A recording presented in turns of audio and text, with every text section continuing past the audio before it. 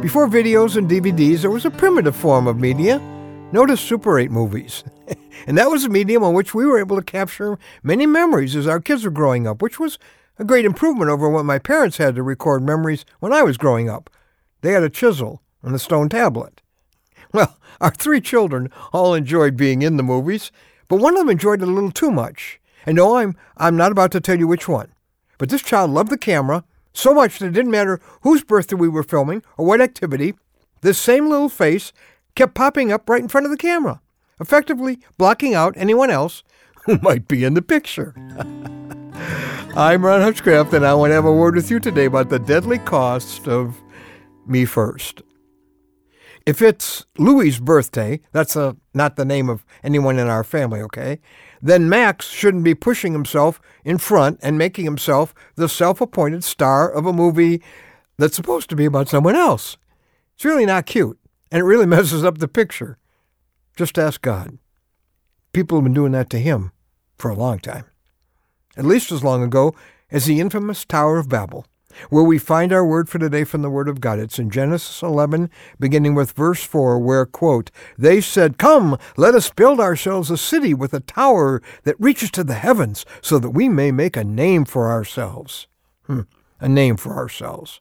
One of our favorite things to make, isn't it? The Bible goes on to say, "But the Lord came down to see the city and the tower that the men were building. The Lord scattered them from there over all the earth, and they stopped building the city. That is why it was called Babel, because there the Lord confused the language of the whole world." Well, the tower might as well have been in the shape of a raised, clenched fist. They were saying, "We're going to be the stars here. We want to be important. So we're going to build something that will show everybody, even God, how really important we are." And God responded with serious judgment.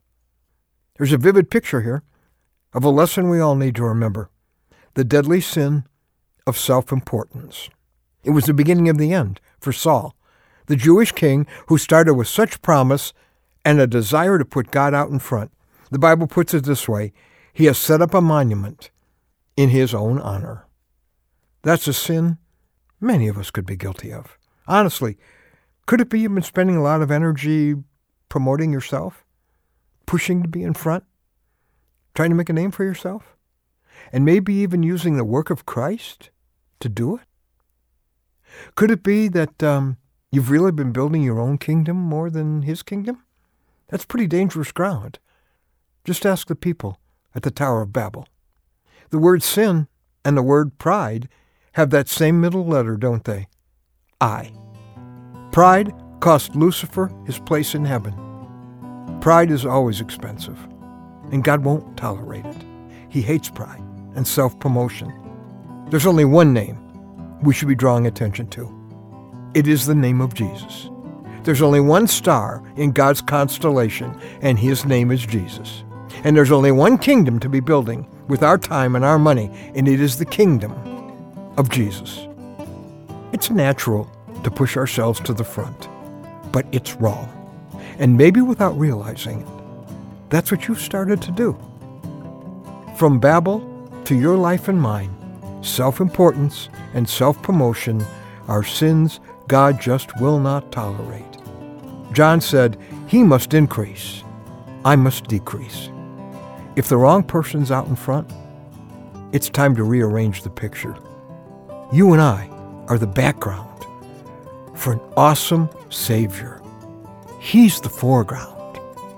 He is the only star.